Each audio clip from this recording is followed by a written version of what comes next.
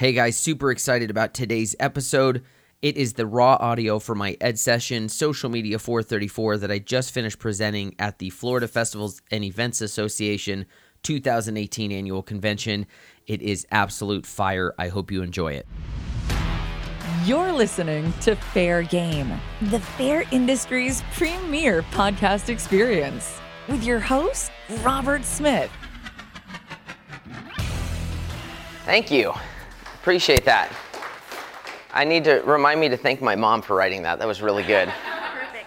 That was really good. So I typically work within the fair industry. This is my first foray into the Florida festivals and events. Suzanne's been trying to get me here for a number of years, but since y'all's dates are typically earlier in August, and I'm usually out at the OC Fair in California performing one of my acts. So show of hands just real quick, how many of you, be honest, have never heard of me, never seen any of my content online, you have no clue who I am? Raise your hands.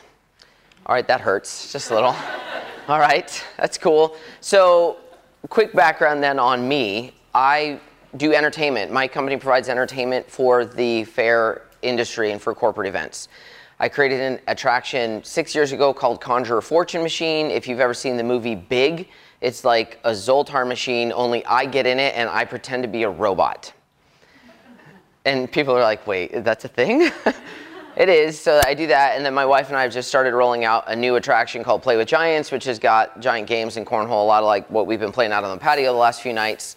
So that's where I fit into things. And about 18 months ago, I decided to start sharing what I'm observing of digital marketing trends and where they line up in the fair industry.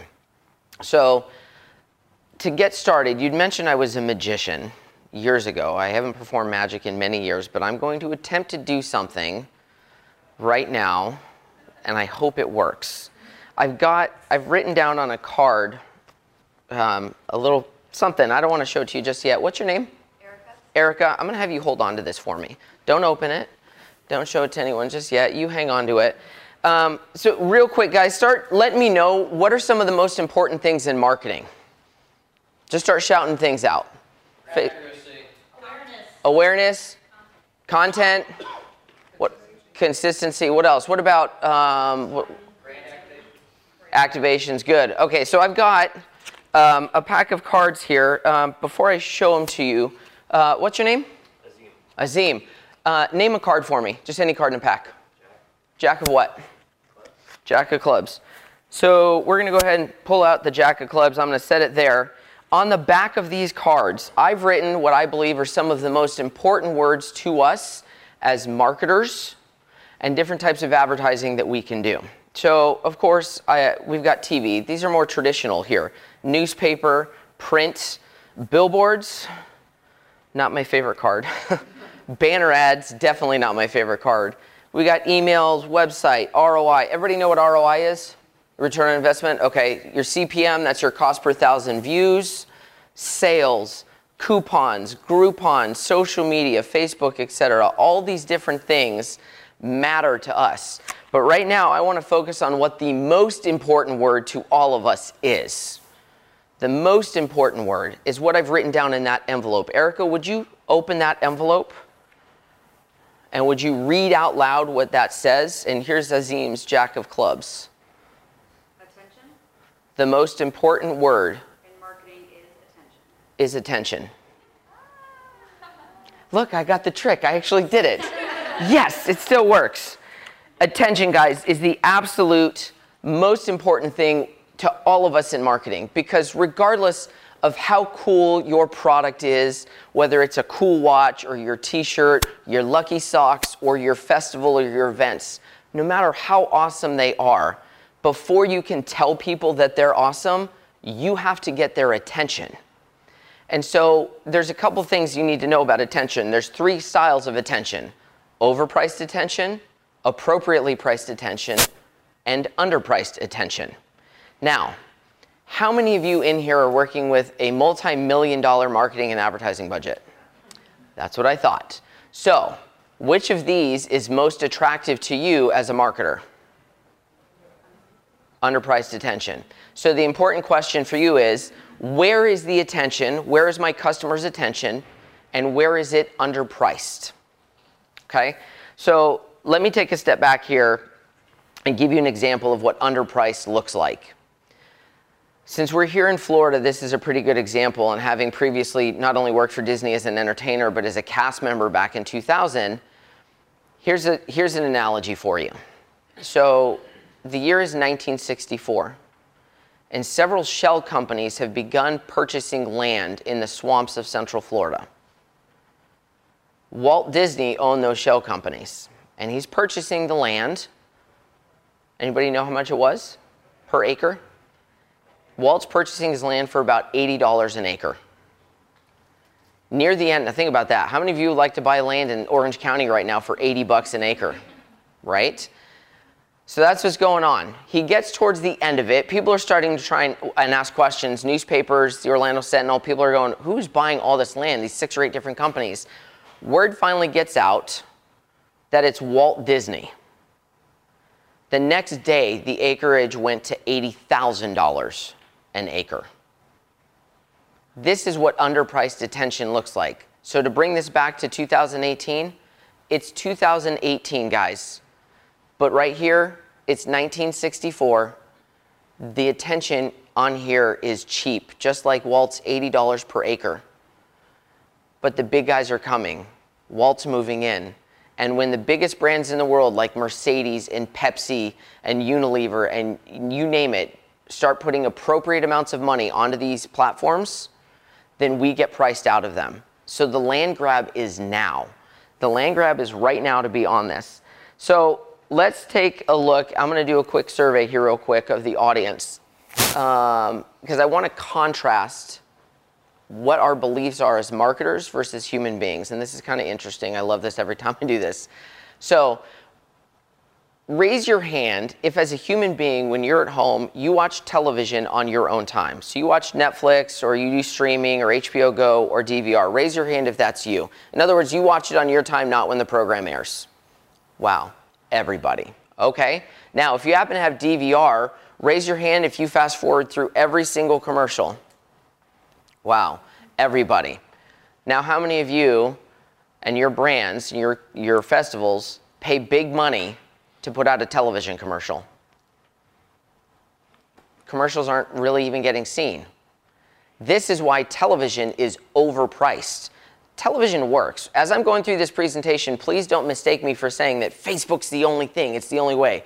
I'm not some kind of like Facebook ninja or digitalist and that's how it has to be. All I care about is where is attention and where is it underpriced. So for example, in Facebook, I've started hacking Facebook because I'm honestly on my pages, like for the Play with Giants game that we just started the page a month back, I only have 80 followers. I only want to get up to about 200. I don't need 1 million followers. I need like the right 150 to 200 fair managers and entertainment buyers in my industry to be following it, because then it makes the ad product much easier for me to say, send this out to the people who are fans, who like my page and their friends, because fair managers are friends with each other. So there's a built-in hack on your end, because I'm doing it B2B, your end when you're going direct to consumer, Facebook's going to provide you underpriced attention. Let's talk billboards. How many of your events have billboards? Raise your hands. Cool. Now, of those people, full disclosure, I know a lot of times some people get a billboard where it's an in-trade deal, or you get radio ads where it's in-trade. If it's free, mazel tov. That's the way to go. But if you're paying for billboards, now let's contrast the behavior of us as human beings and the behavior of us as marketers. So billboards. When you're driving down the street, what is almost every passenger in every car doing? They're looking at their phones. They're driving. They're not looking up at your bill. Let's be honest, guys. Most of the drivers are looking at their phones. Yes, ma'am. You got a question? Yeah, it's funny because I think about that. If I have like nonprofit clients who do a billboard or something, but I also think like if it's like an area, like I live up in Hampton Roads, Virginia, which is big Navy concentration, and like 3:30 to 5:30 is like dead stop traffic. And I always Right. think if you had a billboard in those certain choke points, maybe that's not so bad. If they were on choke points, you still get, but unfortunately, the outdoor company, whether it's Clear Channel or Citadel, whoever's selling you that board, is not going to charge you based on the choke point and the time of day. They're going to charge you for the whole thing, even though your attention's only over here. That's where when I say billboards, television, that they're overpriced, you're paying for all of this, you're getting this. Whereas Facebook, you're paying for all of this, and you're getting all of that. But let's talk billboards a little bit more here for a second. How many of y'all been, obviously you're in Florida, you been to Disney World? Yeah, right? So I used to work for the company back in 2000 on the college program. Was an amazing experience. They come around the country and they tell all these college students, you can come work in the most magical place on earth and it's going to be awesome. And you get there and they're like, here's your pan and broom, sweep some trash. Happens. But in the process, you get to take some really cool classes, and I started to understand Disney's model. Disney's model for billboards, especially around Orlando and when you're coming down the turnpike, is not designed for everybody in Orlando to be like, oh, I should go buy a ticket. Disney's model for billboards is one more touch on an interaction with the consumer before they get to the park. So if you think about where Disney's billboards are placed, where are they placed? What's that?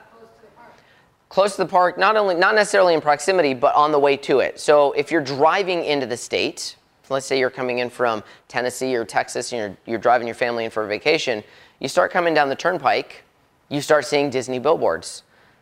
Are those designed to sell that person on a Disney vacation?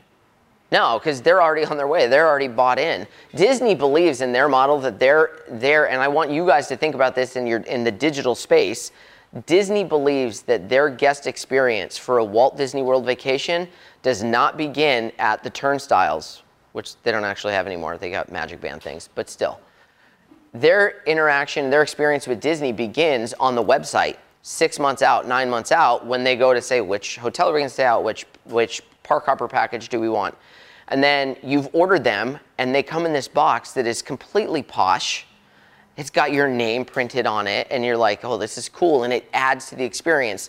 Then you get on the plane, or if you're driving, you drive down, you land at Orlando Airport, you go get on the bus, they take your bag. Everything's easy. They remove friction for their guests. And then as you're driving in on the bus, those billboards are not designed to sell you. You're already bought in. They're designed for you to go, hey, Mom, look, there's Mickey. Oh, there's the fireworks. Oh, I can't wait. That's what they're for. So for Disney, it works really well. Okay? So let's talk about removing friction in the digital space. How many of you do online ticketing? Okay, most of you. Excellent. This is, when I ask this in the actual, at fair meetings, usually it's less than half of the hands go up. This space is more advanced. Thank you. My thing with fairs and online ticketing is this. I hate waiting in lines. And whether it's a fair, whether it's a movie theater, I do everything I can on my phone. I mean, think about it. With our technology, as long as you've got a smartphone, a passport, and a credit card, you can go almost anywhere in the world. But you can't go to the county fair or a local festival without standing in line for 40 minutes waiting for a ticket. There's a disconnect there, and it doesn't make sense. And honestly, in the fair industry, we're still trying to get people to even consider online ticketing. Guys, in 5 years, you want to know how people are going to come to your event to buy a ticket? Hey, Google, buy me tickets to the Strawberry Festival. Hey, Google, buy me a ride band for the Southwest Florida Fair. We're 5 to 8 years, and that will be at scale. Did you guys see a couple months back, Google did their demonstration, the video went around Facebook like wildfire of their AI, their smart assistant. The haircut thing, yeah, where you basically, the smart assistant, you would say, schedule me a haircut for next week. Hey, Google, schedule me a haircut for next week. And Google's going to call the salon, and Google's going to talk to the salon. You're not going to do it. The person on the other end has no idea that they're talking to a computer. And yet, we are in a place where with 3 types of adopters of technology, early adopters, late adopters, and forced adopters, we have a lot of, the outdoor event space in general, a lot of late adopters, and that puts us all at risk. Let's talk about the power of social media over the internet, okay? This slide comes from Nick Borelli's presentation yesterday. I stole it from him. I did not ask permission because I'm straight gangster like that. So this kid, anybody here have a a kid in their house that's like 12 and under?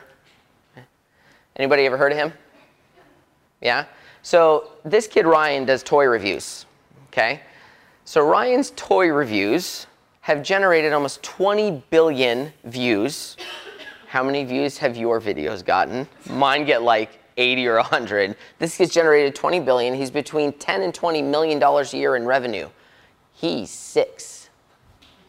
And all of a sudden, all of us are looking at each other wondering what we're doing with our lives. But here to my point. We live in 2018, and the internet itself, with smartphone technology and these built on top of the internet, and the apps, the 6 or 8 apps that go on this phone built on top of that, is a complete miracle. The middleman has been cut out. This never should have been allowed to happen. This should not have been Ryan's toy review channel. Whose channel should it have been on? It should have been Toys R Us's channel. And they should have been the one to produce this show where the attention is. Instead, they decided, nah, people still want to come and stand and look around our stores because apparently they didn't get the memo that there's this company called Amazon. That shouldn't have been allowed to happen. Think about this. Uber should not have happened. Who should have created Uber? Taxi, Mears, Enterprise Rent-A-Car, they should have created Uber. What about Airbnb? Should you and I have just been able to go and deal with this ourselves? Hyatt should have created that. Hilton should have created that. That is the power of the digital space that we currently live in. It is massively, massively important that we wrap our heads around this so that we can really succeed with our businesses and that our businesses will survive. So I just want to get, I guess, to wrap up the thesis here, I really want you guys to understand just the massive importance of what we're doing, of telling our stories. Major companies are going out of business. Multi-million and billion-dollar companies are going out of business because they are not telling their story on this device. We need to tell our stories on this device, and we need to do it with great regularity. If we are not doing that, anyone in this room, whether it's me as an entertainer, whether it's fairs, festivals, if we're not telling our stories on this device and communicating it with regularity to where the attention is underpriced, we will become irrelevant. Got it? Thank you. Everybody's like, wait, is he done? No, he's not done. No, he's not done.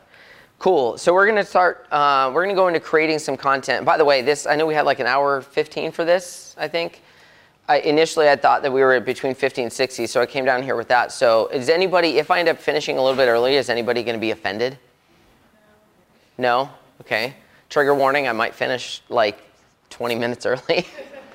So let's talk about creating great content. Anybody have any examples off the top of their head of videos they've seen that create great content? Well, I don't know about great content, but like the Kiki challenge, how many Huge. videos are running off of that? Huge. The Kiki, you guys know what the Kiki challenge is? Okay, if you don't, get on Instagram and look up hashtag Kiki challenge. Basically, Drake, who's like one of the most massively successful selling artists on the planet right now, there's a song of his called In My Feelings, and somebody somewhere along the way decided they were going to jump out of their car while this song was playing and do this little dance to the song.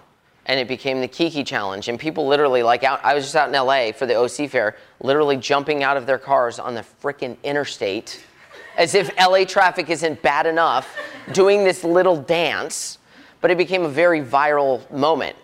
Now, luckily, I think Kiki challenge is waning. Like literally in like 3 to 5 weeks, it was pretty much done. Thankfully, right? So, but to her point, a great thing you guys can do for content, because as brands, as festivals, events, as entertainers, we're always looking for like, what can we put out that brings value to our viewers? And so the Kiki challenge is a great example of something that's timely, where you can get in on something and do something funny with it, and you've got a piece of content built. Anybody else, other ideas on content? I'm going to share a few really amazing ones with you here in a minute. Can I just mention on that same note? Yeah. I work at Lion Country Safari, and we did one with the rhinos. yeah, the rhinos. And that, there's I saw it. Shares. We have over 100,000 views. And Yep. now I see there's one, I haven't really looked into it, but with the shark, and it's a silly one, like baby shark, mama shark. And we don't have sharks, but I was thinking to get the hedgehog, and for Shark Week, we made a shark fin. And I was gonna do, it's really silly. Funny. But anything to like catch on to what's trending. Yeah, anytime, if you can ride, like, most of us, our events are not going to have something that is just so amazingly impressive that it goes viral. And I get asked, one of the questions I do get asked, hey, how do we create a viral video? You don't. You do not get to have the audacity to decide that your video goes viral. The public, the marketplace gets to decide, which is one of the most wonderful things about social media and the time we live in. Guys, I know there's a lot of stuff out there, the politics, and it's the Russians, and it's Trump, and it's Hillary, and there's just so much negativity that goes on out there on the internet. But I will argue this. We are now living in 2018, the greatest time for anyone to be alive, especially if you are sitting here in the United States of America.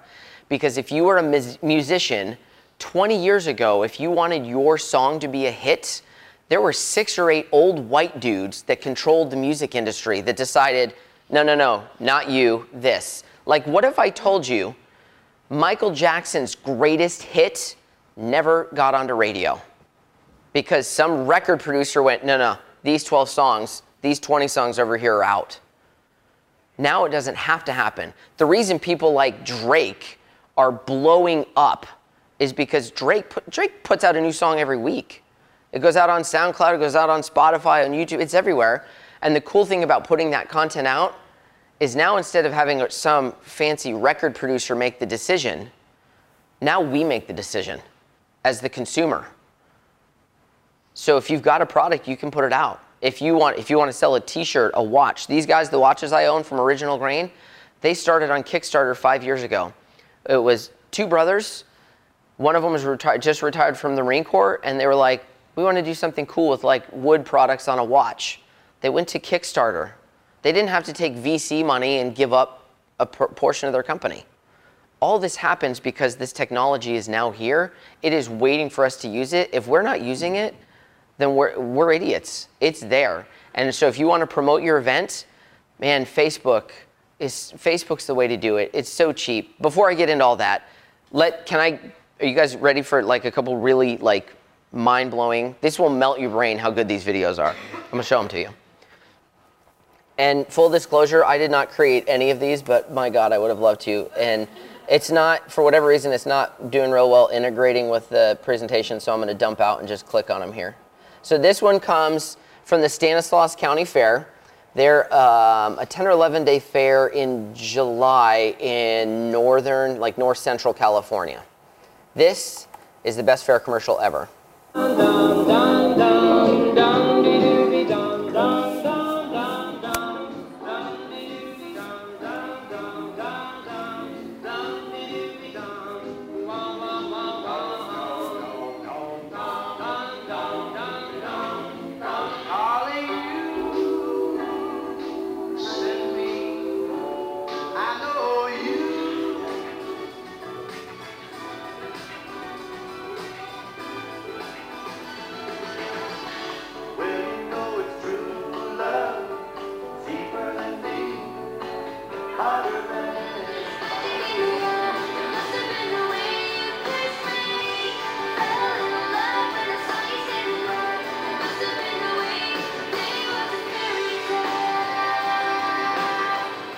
Imagine the memories at the Stanislaus County Fair, July 10th through the 19th.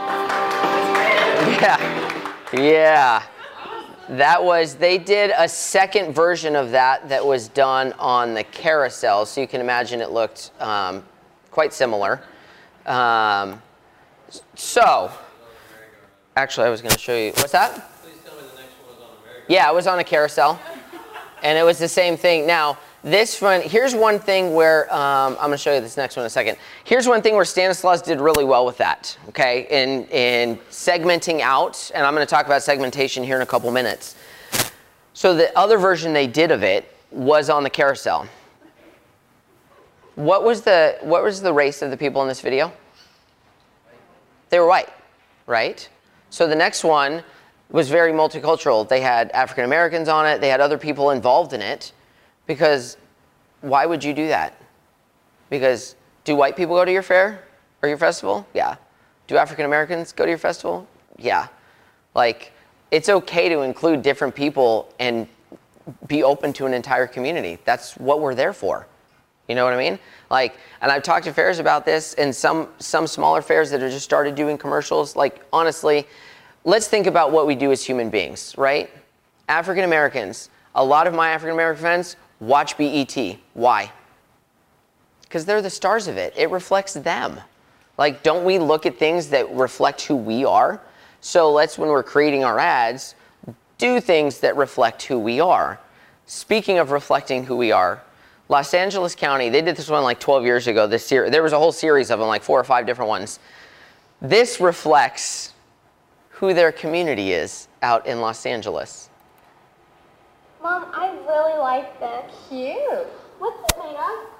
Wool. Like from a cow? Uh-huh. Duh, Ashley.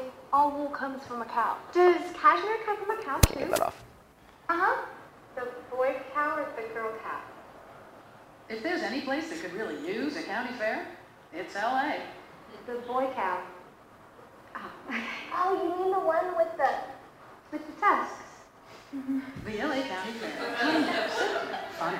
They did one of the other ones in that series. They're at the fair. It's the same girls, and they're at the fair, and they are eating cotton candy. And the question that the mom asks is, she goes, "This is," the girl says to the lady at the register, "This is cotton candy, right?" And the girl goes, "Yes." And then mom says, "Is that a protein or a carb?"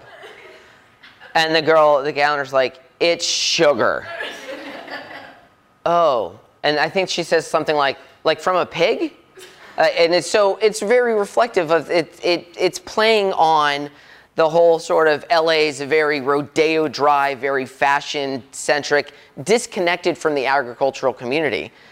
It's one of the best videos that I've ever seen. And that's the type of thing that, now mind you, I think this was back in 2004, so virality really wasn't an option back then. But an ad like that today goes hog wild. Sorry. That's terrible. I'm going to take a minute and apologize for that one. But an ad like that today can easily go viral across the internet. Now, I promise this was like 400 level stuff, so let me take this to the next level. The first video could be a little tricky because of the music licensing. But what if Stanislaus County, who I'm guessing spent in the neighborhood of $10,000 to produce that piece, what if they then turned around and licensed that piece to the State Fair of New York, to the Florida State Fair, to the State Fair of Virginia, to other even smaller fairs or festivals that don't have $10,000, $15,000, $20,000 to produce and deploy a commercial like that, but they might be able to license it for one season for $3,000 or $5,000. So if Stanislaus was able to do this, and again, that one may not be the best example because with the music rights and whatnot, you got to go through clearinghouses and whatnot. But what if somebody produced an amazing piece of content that cost them 10 grand, but then over the next 5 years, they licensed it out to different events across the country and made $100,000 from the commercial? And now they not only have their original commercial paid for, but now they got $90K in the bank. What if that event was one of yours? It could happen.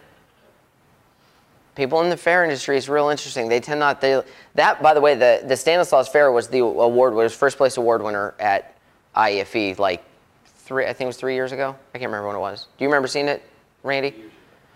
It was the first place winner, and obviously you understand why. I really want us to think about in our content, especially fairs, when I suggest this, is that so many of our fairs, our commercials all look the same. Stop me if you've heard this one. The county fair is coming to town. Ride all the rides, eat all the corn dogs, have all the fun you can handle. The county fair. Get your tickets now. How many of you have seen that commercial? 10,000 times over.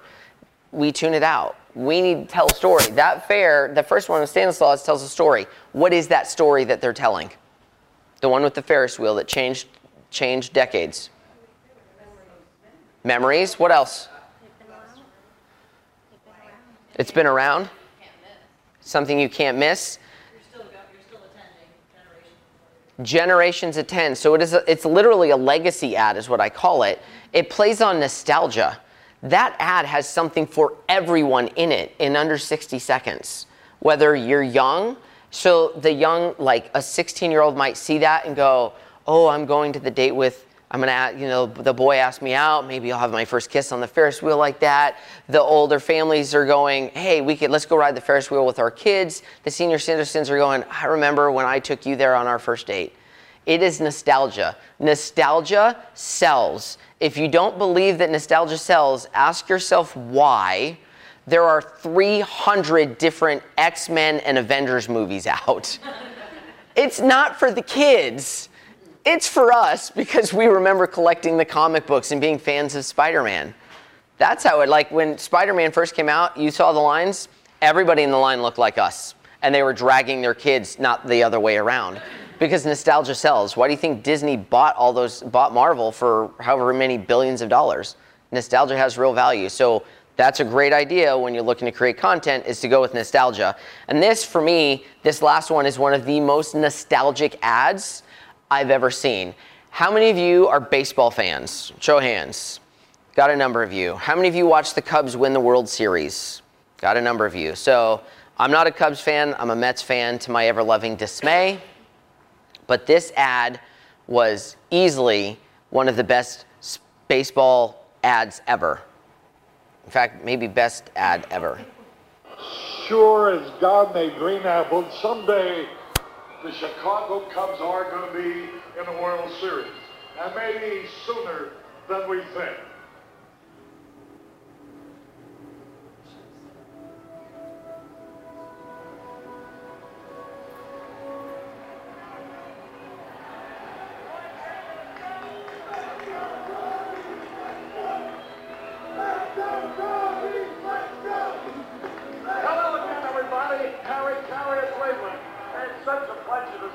Especially on a noteworthy night indeed.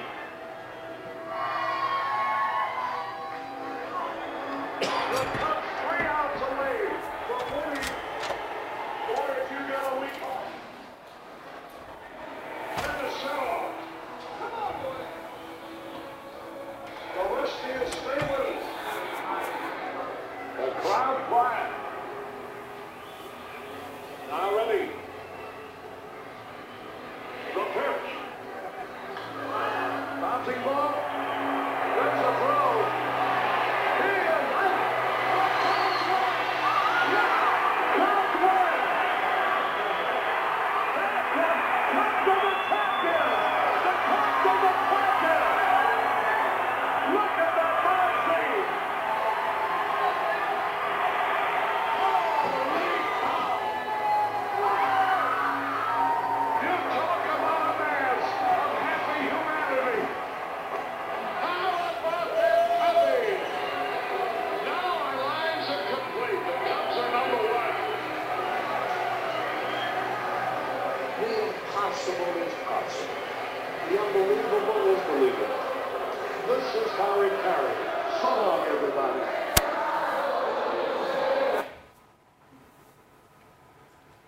How many of you know who Harry Carey is? Beloved, lifelong announcer for the Cubs, and he died before they were ever able to win the World Series. For those of you who are not baseball fans, they had like 106 years between winning the World Series, so that was huge. That commercial plays massively on nostalgia. That commercial was not an advertisement for the Cubs, though. It was a Budweiser commercial. People here are like, wait, it was a Budweiser commercial, wasn't it? Budweiser, their masters, the company they use to produce their commercial, are masters at creating amazing viral content, and you don't realize it's Budweiser until like the last frame of the video. Like, you might see people drinking the beer, but that's like really amazing content right there. So any questions up to this point? Everybody's like, we love Budweiser. It's like those Clydesdale, that pulling on your heartstrings, yeah. Yes. In fact, easily I think Budweiser's greatest video they ever produced. You think the puppy? Okay, the water canning with the puppy. I'm going to tell you which one pulled on everybody's heartstrings. Was their Super Bowl ad after 9/11. You guys forget about this one? They hitch up the Clydesdales. They go across the Brooklyn Bridge. They get out. They're in Newark. They go out and they look across the water. And I'm even going to get choked up even thinking about it. The Clydesdales take a knee and salute the city of New York, right? And that was just like, and everybody, you see the Clydesdales, you're like, this is a Budweiser commercial. And then you see them in New York, and everybody back in 2000, I think it was the 2002 Super Bowl is what they did it for. Everybody knew, like, we were all in a very different place than we are now. And when you see those Clydesdales take a knee, like, people that I know that were like, I hate Budweiser, are like, I'm a drink of Budweiser. I'm getting like, and it wasn't about, hey, here, let's sell our beer. It was about telling a story and communicating their brand message. And I think we as brands get things mixed up on what exactly it is to build a brand. So what is a brand? What does that mean to you? When I say brand building, what does it mean to you guys? It's your perception. Yeah, and really it's your perception of a reputation. I was with Randy's wife with Fran at IFE. You might have been in on that one. I can't remember. But Fran was sitting next to me a year or 2 years back, and the whole hour-long talk was about branding versus advertising. And at the end of it, people were coming up to me going, I'm more confused now than ever. And I said, here, it's really simple. Your brand is your reputation and your perception of your reputation. Your advertising is how you tell people about your product. Super simple. Yes? This was years ago. It was like a PRSA conference. This guy was talking about branding, and he said your brand is your promise. It is. And I'm sorry, what's your name and who are you with? Oh, Tanya Keller, with Fort Myers Beach. Oh, got it. Super PR with, got it. Yeah, your brand is your promise, ultimately. It's your reputation. So when you're producing your content and you're trying to figure out how do we build our brand, we build our brands a lot of different ways. It can be through content, and I think that's, as Nick Borelli would say, that's really at the awareness level of the brand. If you want to dig deeper, then you really start to get into engagement with your guests and understanding what your guests, your consumers want. And one way we can do that in Facebook when we're communicating our message is through segmentation. How many of you boost posts on Facebook? Okay. How many of you use the Ads Manager? Less of you. And of those of you that use Ads Manager, how many of you do an unpublished post? I love that I just saw all these faces go, huh? So here's the deal. We are wasting in the outdoor event space by not utilizing this feature, potentially the greatest ad product ever created. It is a gift that has been handed to you. It has withstood now the GDPR issues and Zuck's having to testify before Congress. That was really funny if you watched it. Congress people going, but Mr. Zuckerberg, how do you make money? We sell ads. It was really embarrassing for Congress. So an unpublished post, it's real simple. You, rather than going to your timeline, going to your page, creating your content, clicking post, and then clicking boost, once you click post, it's available on your page, okay? So what you rather do is you go in through the Ads Manager, you create your piece of content.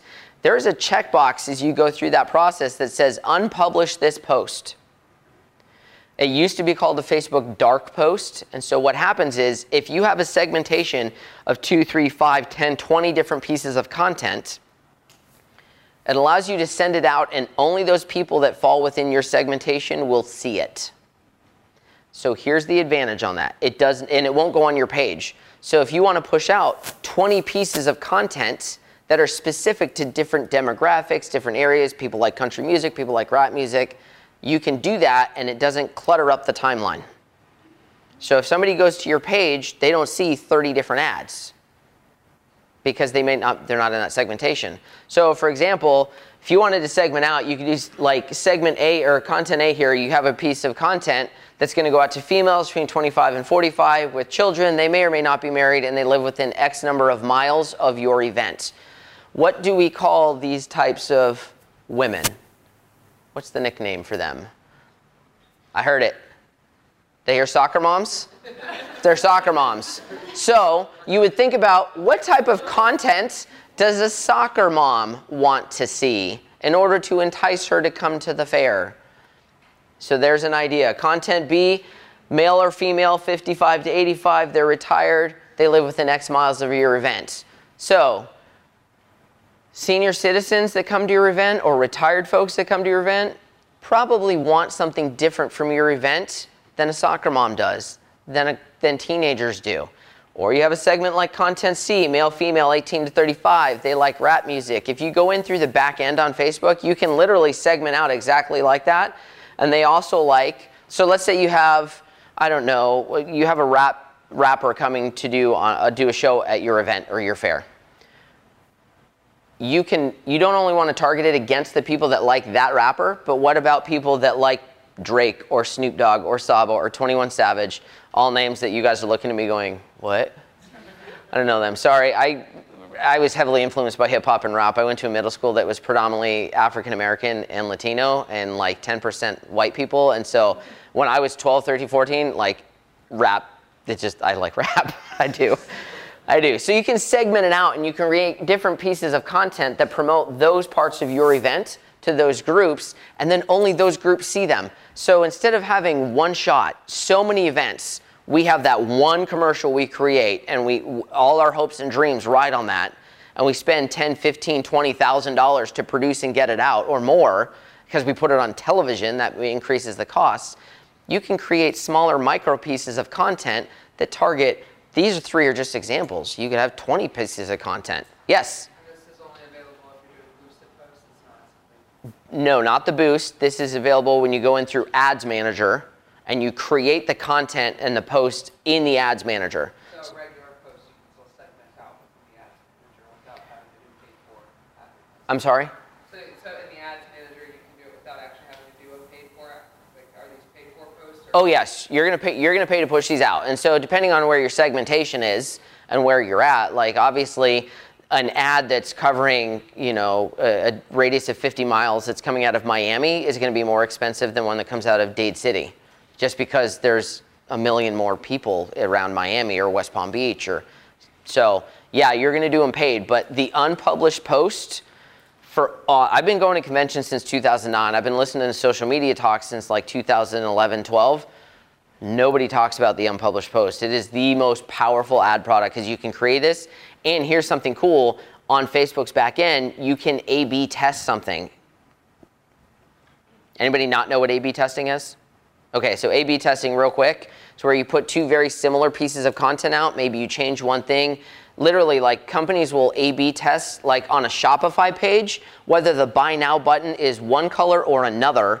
And so when they test that, they test it for smaller sums of money. And when they figure out, oh, more people buy when the button's red than when it's blue, then they put their higher ad spend on the red. So you can put out a couple different pieces of content for not a whole lot of money and then turn around and put your ad spend out. When you go, oh, this is the commercial that's getting the most traction, you put more money behind that one. So Ads Manager is absolutely the way to go when it comes to segmentation. Anybody here have done that? So nobody had done the unpublished post, okay? Anybody ever hear of the Facebook Pixel? Cool, so in Ads Manager, this is where you're getting the real advanced level stuff. I hope you guys are writing fast.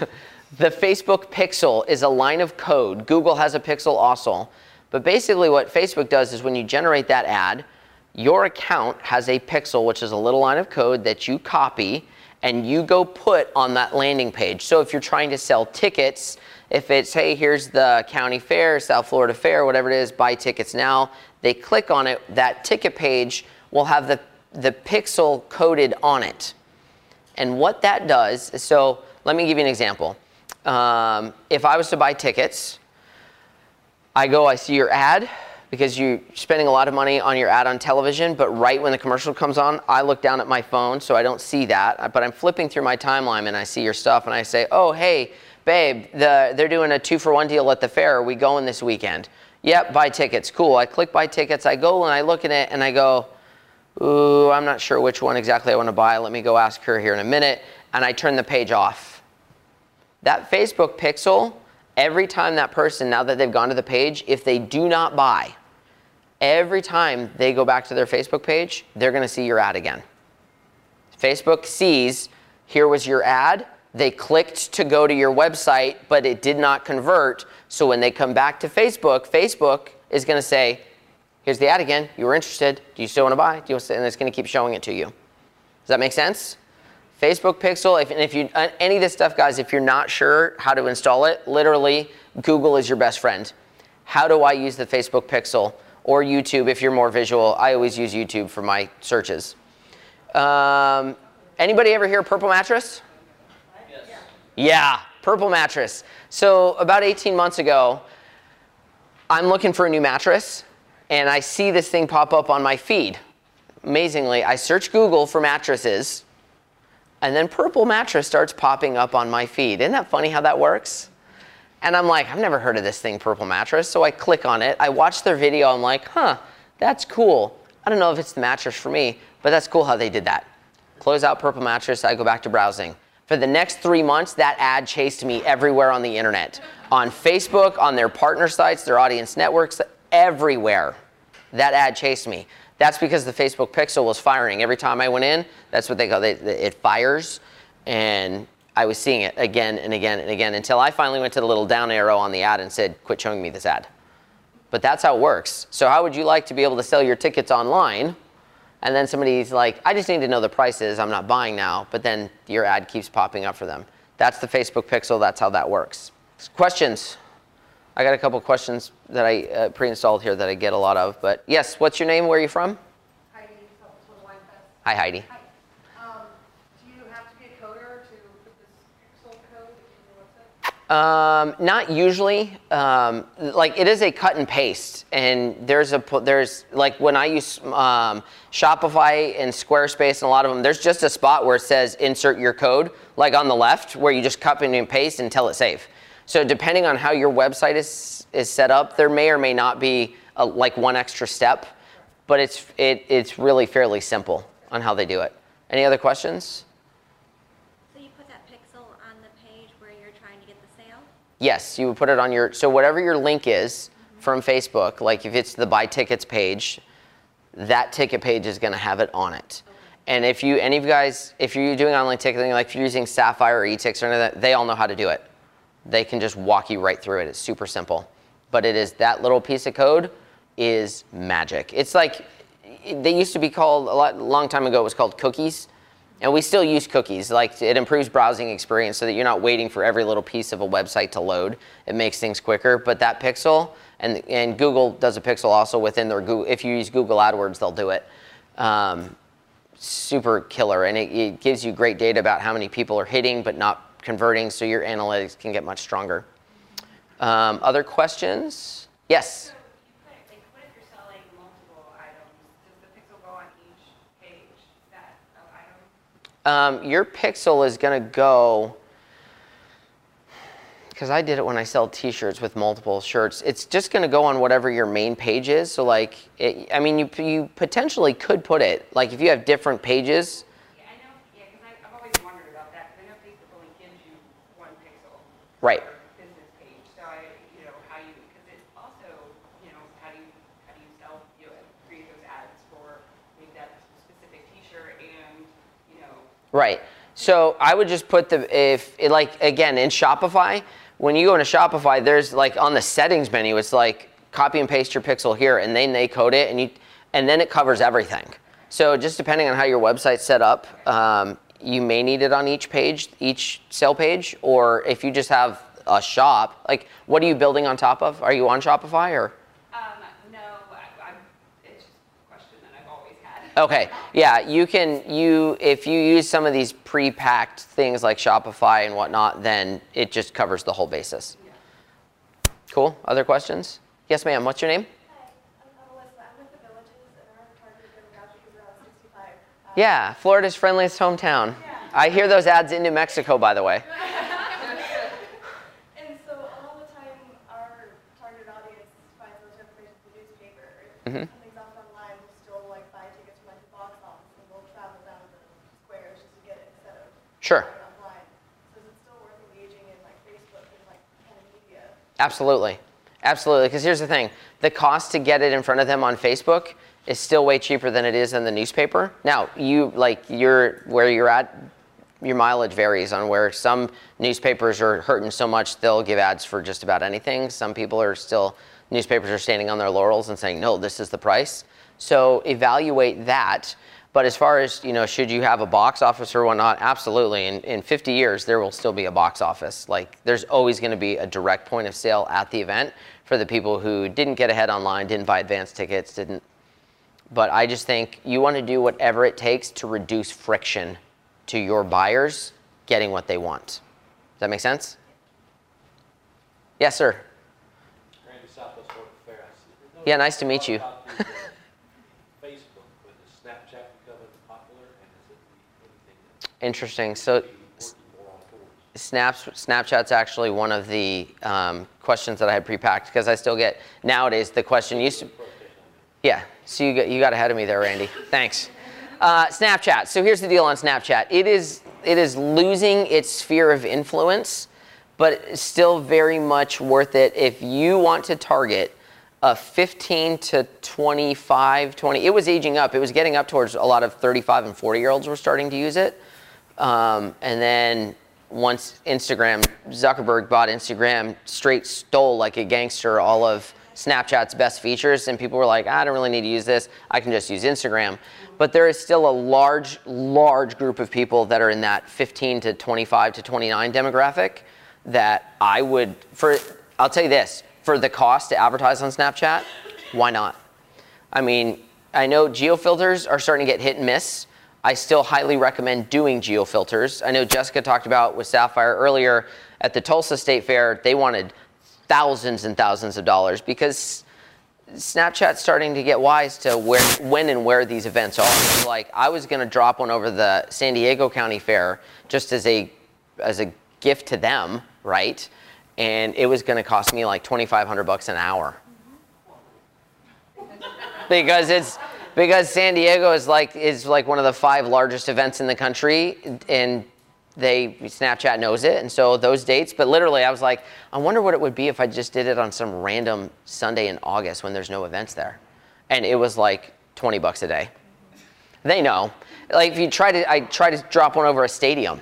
Like some of the stadiums now are even blacked out. Like you have to contact Snap directly and negotiate, and they're talking thousands of dollars an hour to do it there. So most of your events, because they're local festivals, they're smaller, like honestly, I've been getting, I lost it in February when they changed the whole app, and I ended up losing some of the, people didn't know because they changed the whole interface on the app. If anybody uses Snapchat, back in February, it was like, wait, where did messages go? How do I swipe here? The functionality fundamentally changed. So when that happened, I was putting stuff out for the Osceola County Fair, and it was like, wow, we were going to like $14 and $18 CPMs because people couldn't see it. They didn't know where it was. Since then, the filters I've deployed, I'm back down to getting like anywhere from $1.50 to 80 cents per 1,000 views. By the way, try that with television. You're not going to get 1,000 views for $1 on TV. So yeah, geofilters are great. You can still push stuff out with stories. It's great. It's very inexpensive. So Snapchat's still there. And one thing I'll share with you guys, if you're ever not sure on apps, like what's hot, what's not, I don't know how it works on Google, but if you have an iPhone, if you go to the App Store, let's see if the Wi-Fi will work. You literally, when the App Store's open, you tap apps, and as you scroll down, you're going to get top paid and top free. If you tell it see all, so I hear people saying, oh, Snapchat's dead, but I also see it's the number 3 downloaded app in the App Store. That's data right there. You can flip through there and see which apps are getting downloaded the most. So that's Snapchat. Let's talk Instagram. Instagram is like one of the hottest apps right now. How many of you guys are on Instagram? Right. And real quick, how many are on Snapchat? almost about the same. Cool. Okay, so here's a couple hacks for you guys to use Instagram more effectively. On your end, not so much about you pushing content out, but about the engagement, which goes to a deeper level with your consumer. So this is a search of South Florida Fair. Pay attention, Sienna. Sienna's their South Florida Fair social media guru. Say hey, Sienna. What's up? So if you go on Instagram, this should look familiar. These are search results. So if you search your hashtag, you will see everyone who's posting content on your hashtag. If you search South Florida Fair and then tell it places from the search menu, it will bring up a screen that looks like this. I highly recommend that you engage with the people that are posting and promoting your event, because that's what they're doing. Give it a like. If it's really exceptional, get in there and say, hell, this is amazing. I was talking to Sienna earlier. Maybe you've got a family that comes to your event that posts, oh, this was the first time he ever rode a roller coaster, or my son's first time at the fair, he loved it. Maybe you have something in the back of your mind where you message that person and say, oh, so glad you loved the fair. Why don't you bring your son by? We've got a little gift we want to give him. And I don't know, maybe it's a South Florida Fair hat or a something, or where the kid feels a little extra special and giving a little extra value, right? Understanding what your guests are doing is critical. Understanding your consumers. That's when you start playing the thank you economy. When thank you goes a really long way. Let me give you an example of how I play thank you economy.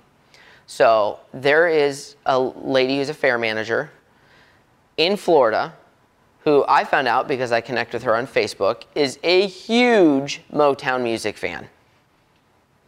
I happen to love Boyz II Men. They happen to be, see, I got people laughing at me now. Hush. Boyz II Men's my favorite group of all time. I love Motown music, so right away we have something in common. So I wanted to extend a thanks to her because she was in the process of getting me locked up for a 2-year deal, so I wanted to say thank you. So the typical way we would say thank you is literally, hey, thanks for booking me, or a thank you card, right? Or a handwritten note. I don't know why we put so much value on that now. I think it's still a nice touch. But because I had context on her, this 2-year deal is going to be very lucrative for me.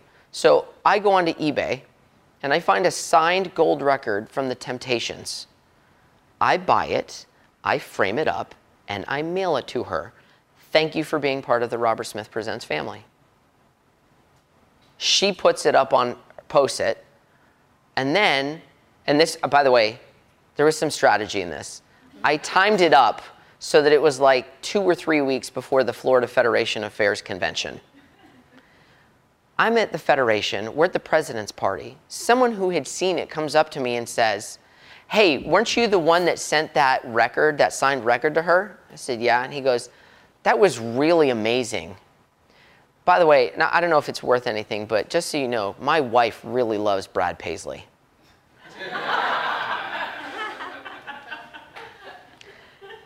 Randy, does Fran like her record? Signing it on the office in her office wall. That's value. That's building context with you. Now, I'm not saying you should go buy stuff for all of your guests. That doesn't make a whole lot of sense. But if there's a little something, a give back. I mean, literally, like Disney gives away stickers by the quadrillions to kids, and the kids think, man, I'm the coolest thing. I've got a Mickey sticker. Like, what's the value you can give that's a little extra for your guests? The other way you can use Instagram and put it to work for you for content creation. So if you happen to search your hashtag and you see an absolutely incredible photo taken by someone, for example, this was, I searched Walt Disney's Magic Kingdom at one point. This photo came up, and this user is Orlando Brothers. His name is Trevor. And he's got a couple, I clicked on his username and I looked through stuff. He's got like tens of thousands of followers. He only posts stuff for the theme parks, but clearly he is an absolutely outstanding photographer. And when I say great content, how would you like a picture like this? Look close. That's Expedition Everest. Do you guys see what's going on in that photo? That's cool, right? The roller coaster's coming out of the phone. Who knew that the Galaxy had that ability to do it? So that's totally photoshopped. I figured out how he did it. I do it myself now, but that's a cool piece of content. right there. Very good piece of content that you could use. So again, with Snapchat, we touched on. Social media for B2B, I touched on it a little bit earlier. For me on Facebook, I don't want people that aren't buyers liking my stuff. Like, sadly, I've started auditing who are my followers so that I get a higher conversion rate on my ads going to the people they really need to go to. So just to kind of sum this up, we're down to what, like 10 minutes, 15? Okay, I told you I'd get you out of here a little early. Just to wrap this up, guys, we are in the biggest communication shift in history. We have not seen anything like this since the advent of the printing press, literally like written communication, when initially communication was on cave walls, and then they figured out papyrus that they could take their history with them. That is the level of communication shift we are in. If you're not sure what's happening right now, and I study television production, that's what my degree's in. My bachelor's is in TV production, minored in journalism. Look up what happened in the 30s and 40s when radio transitioned into television. The radio star said, no one's gonna buy this giant box with this little black and white screen and watch it. We're fine. And then to quote the song, video killed the radio star. This is going to kill television. I want you guys to start looking at these platforms, Facebook, Snapchat, Instagram, like ABC, CBS, ESPN, and MTV. Does that kind of change your perspective on how these platforms should be viewed? They are now the networks, and you can now take your message directly to the consumer. It is absolutely critical that we do it, and that we do it effectively. If we're not doing it, if we're not telling our story for the 7 or 8 or 9 different platforms on this device, mind you, these platforms that for every minute of our attention take up about half of that minute. 50% of our attention is spent on one of those 6 or 8 social networks when we have this device in our hands. If we're not telling our stories effectively on this device, someone else is going to do it for us. Thank you, guys. Glad you could be here.